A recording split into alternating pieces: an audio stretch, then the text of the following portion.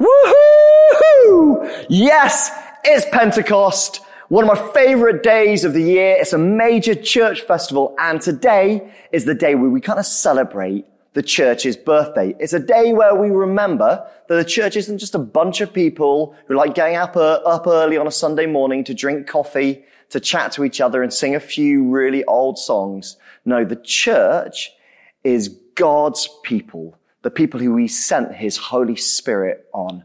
And that is what we remember at Pentecost, that he sent his Holy Spirit. So, a little thing for you to discuss where you are. Who is the Holy Spirit and what does he do?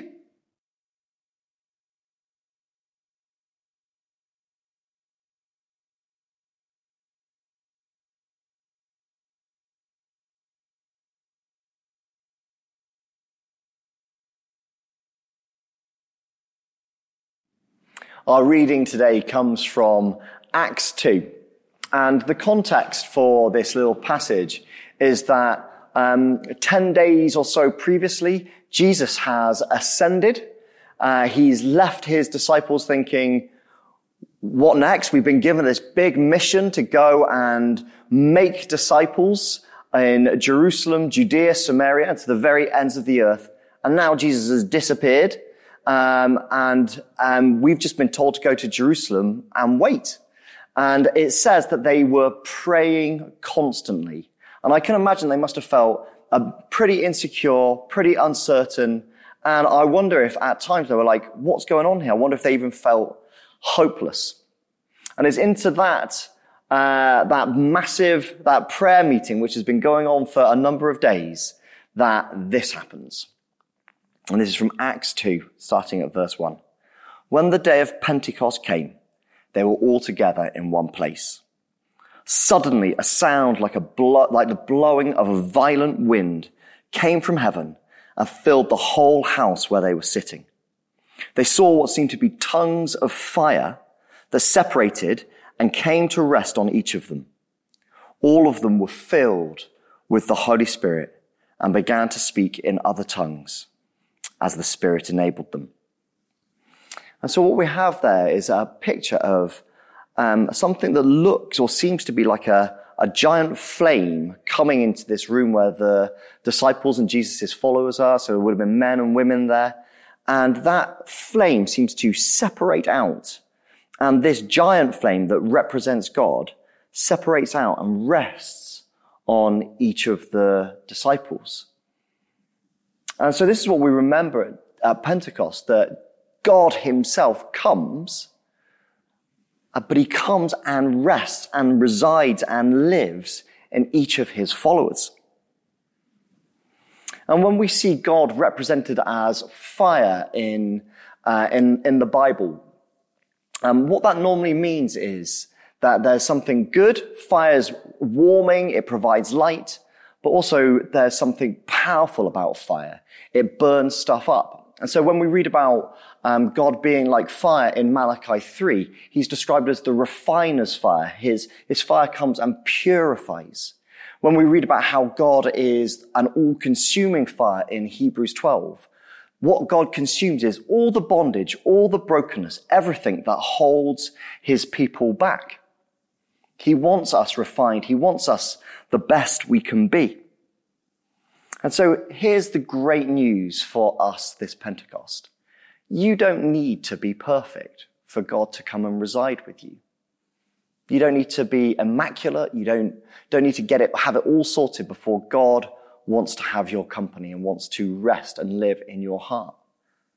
No, he loves you just as you are. He thinks you're awesome. He thinks you're great. In fact, he crafted and shaped you the way you are. But he loves us so much that he doesn't just leave us that way too. He wants us refined. He wants us free of the bondage that holds us back.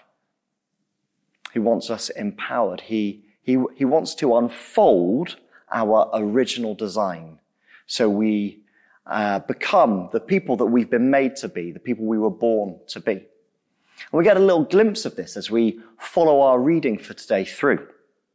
This is how the passage continues. They've just been filled with the Spirit. And it says this, Now there was staying in Jerusalem God-fearing Jews from every nation under heaven. When they heard this sound, that's of the wind rushing around, a crowd came together in bewilderment, because each one heard their own language being spoken.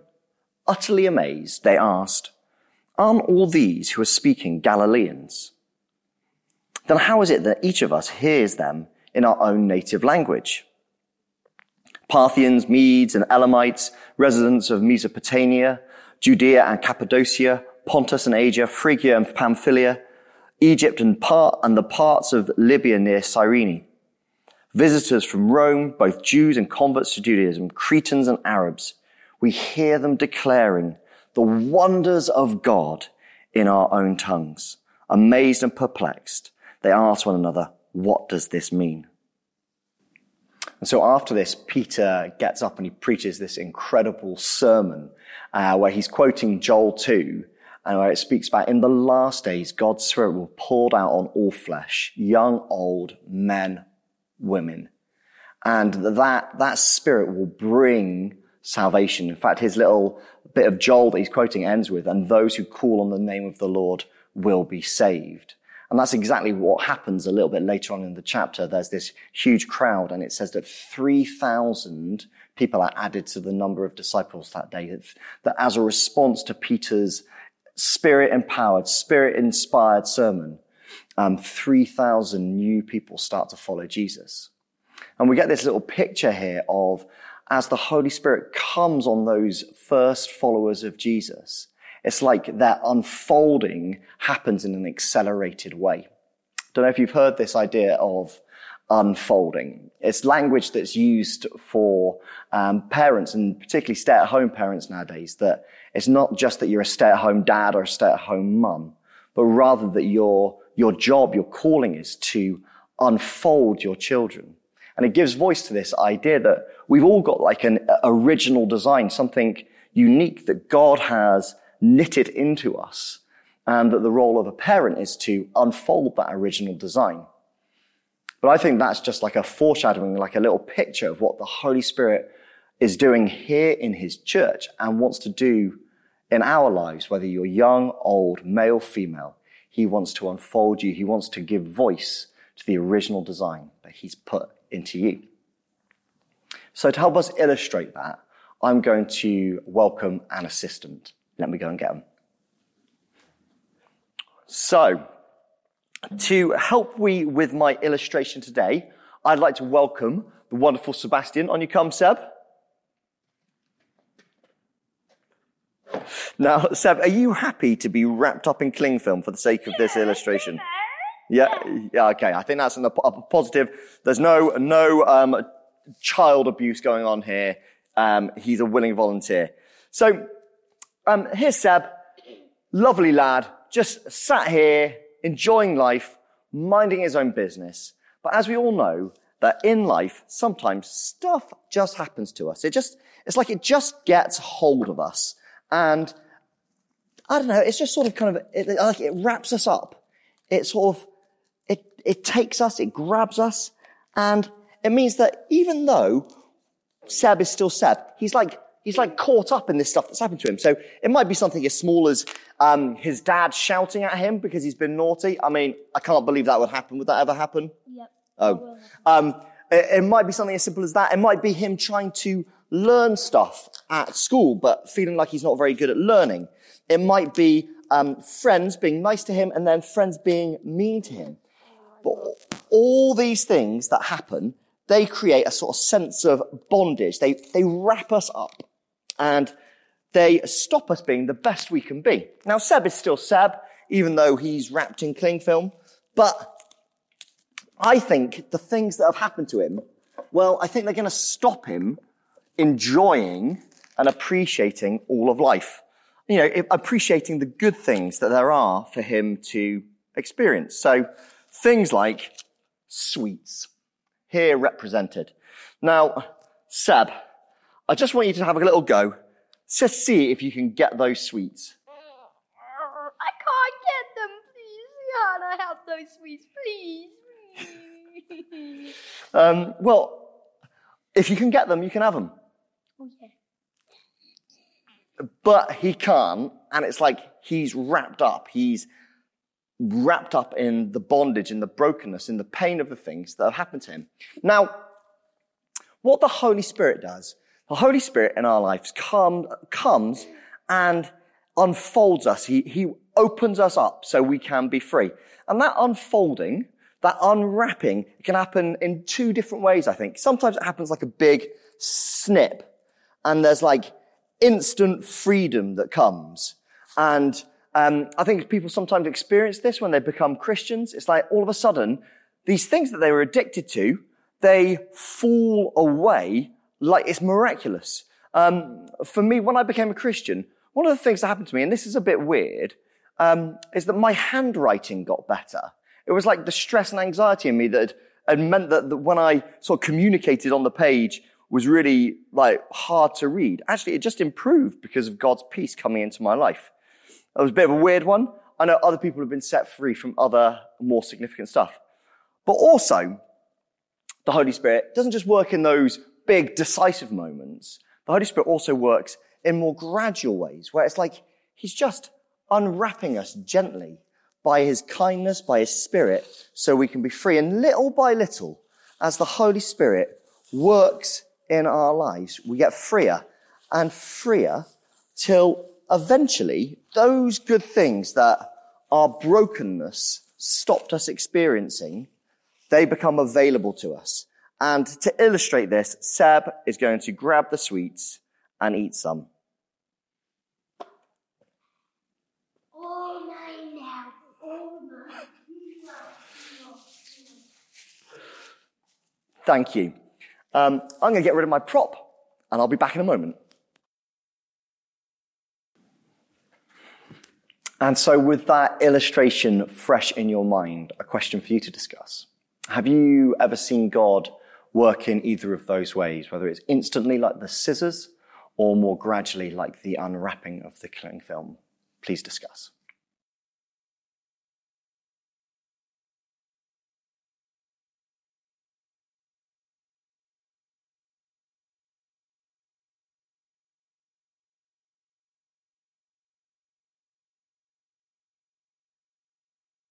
I believe that this Pentecost, God wants to do a particular work of unwrapping and unfolding in us as a church.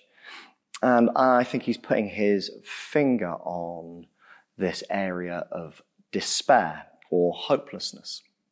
In verse 2 of our scripture, what we hear is that God appears firstly through the sound of this rushing wind. And that sound of a wind and then God appearing picks up a couple of echoes from the Old Testament. The first is of the prophet Elijah in 1 Kings, and he's on the run from an evil queen. He represents the remnant of the Jewish faith. He's like the one faithful prophet left as the nation has turned to false gods, and Jezebel wants to hunt him down. Picture the end of The Last Jedi where the rebel forces are pinned in a cave and the Empire is descending on them, or the First Order, I should say. I'll be rebuked by Craig for not getting my Star Wars references right. And they're pinned in this cave, and there's this threat that the rebellion's going to be snuffed out. And that's where Elijah finds himself, and he feels hopeless. Despair enters in. And then it says that the sound of a wind, a rushing mighty wind, passes the entrance of the cave, and then God speaks. The second echo that we find is in Ezekiel 37, where Ezekiel, another prophet, he gets a vision of a valley of dry bones, skeletons basically, and these skeletons represent the people of God. And it specifically says that those skeletons represent the people of God feeling hopeless. Our hope has failed us. And God says to Ezekiel, prophesy. And as he prophesies, as he speaks God's words, the breath comes into these dry bones and they start to live again. And both of these echoes that are being referenced in this Pentecost moment, the wind comes, God speaks, and hope is restored. Despair happens and occurs in our lives in different ways. Despair basically means hopelessness. And whether that's the traumatic hopelessness of feeling close to just like wanting life to end, or whether it's a more nuanced hopelessness that seems to affect one area of our lives. I think that most of us have moments when we feel something like despair. For me, one of the areas of my life where I had given up hope was in the area of anger. My granddad was a great godly man, but also a man who struggled with anger. My dad is a fantastic man. I've never doubted whether or not I've been loved. A great bloke, but also struggled with anger. And then I see that same anger in myself. And there are times still in my life when I get angry and I hear myself shouting at my kids or losing my temper with my wife. And lockdown has been no exception to those moments of real frustration with members of my family and frustration with those people who are closest to me. And me and Sophie have been doing the marriage course. And as we were doing the session on forgiveness, I was asking her forgiveness for those moments of anger. I'm aware of it as an issue in my life, and I just don't want it to be there. And I feel like I have a really heightened sensitivity for those moments of what could feel like rage in my life. And I was so blessed when Sophie said to me, "But you know what, Greg, you are so much gentler and kinder than the man I married. The Holy Spirit has been at work in you." You see, and that's the most amazing thing. It's amazing to hear that from your wife. It's amazing to know that there has been progress and breakthrough. But I can tell you, it wasn't because I tried to stop being angry. Have you ever tried to not be angry when you've been angry? It just doesn't work, does it? All that happens is you push the fury down, and it'll either come out in huge knots in your back where you're feeling stressed, or it just comes out in another inappropriate place or in another way on someone else. You can't just push it down and pretend it's not there. It will come out. It needs to be dealt with in a bigger way. And so it's been amazing to hear that from my wife and to know that God, through his Holy Spirit, has been unwrapping me in that way. And so I no longer feel despairing about that brokenness of anger in my life, but he has breathed hope into that. I wonder, as you listen to this today, is there any area of your life where you have given up hope, where you've ceased believing there can be change or growth? Just take a moment. It's not a discussion question, but let's just take a moment to come before God and ask him, what are those areas where we've slipped into a quiet despair?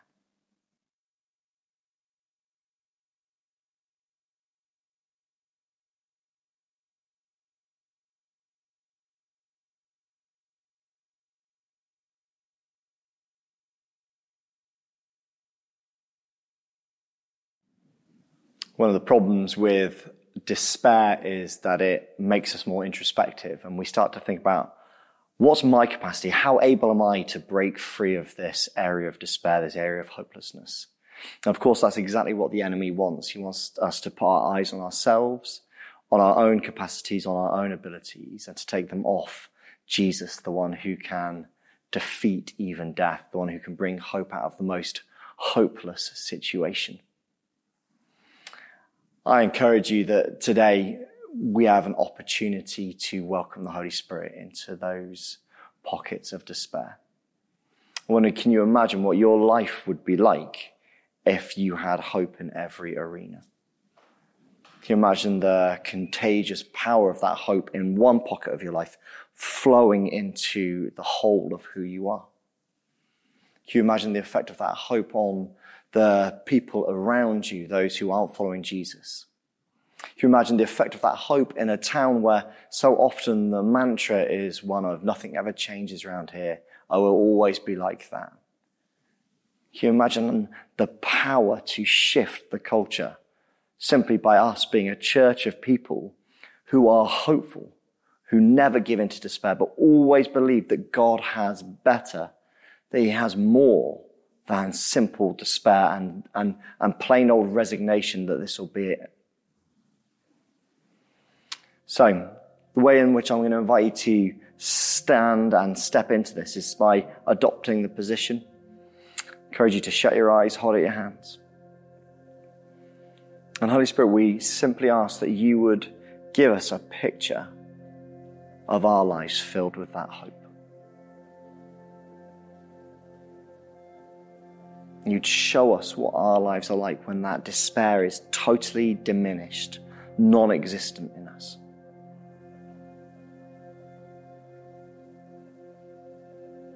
And as you get that picture, Holy Spirit, we ask for your specific words of truth that speak to our unique hearts. Holy Spirit, come.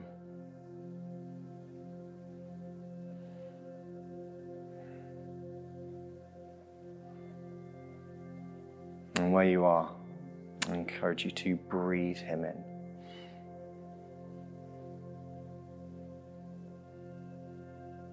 To take those deep breaths as the air fills your lungs, to feel, to picture his Spirit entering every part of who you are.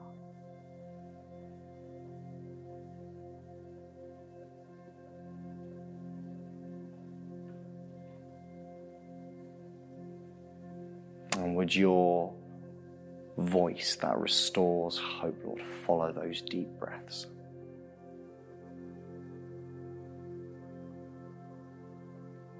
Inspire us today, we pray, Lord. Amen.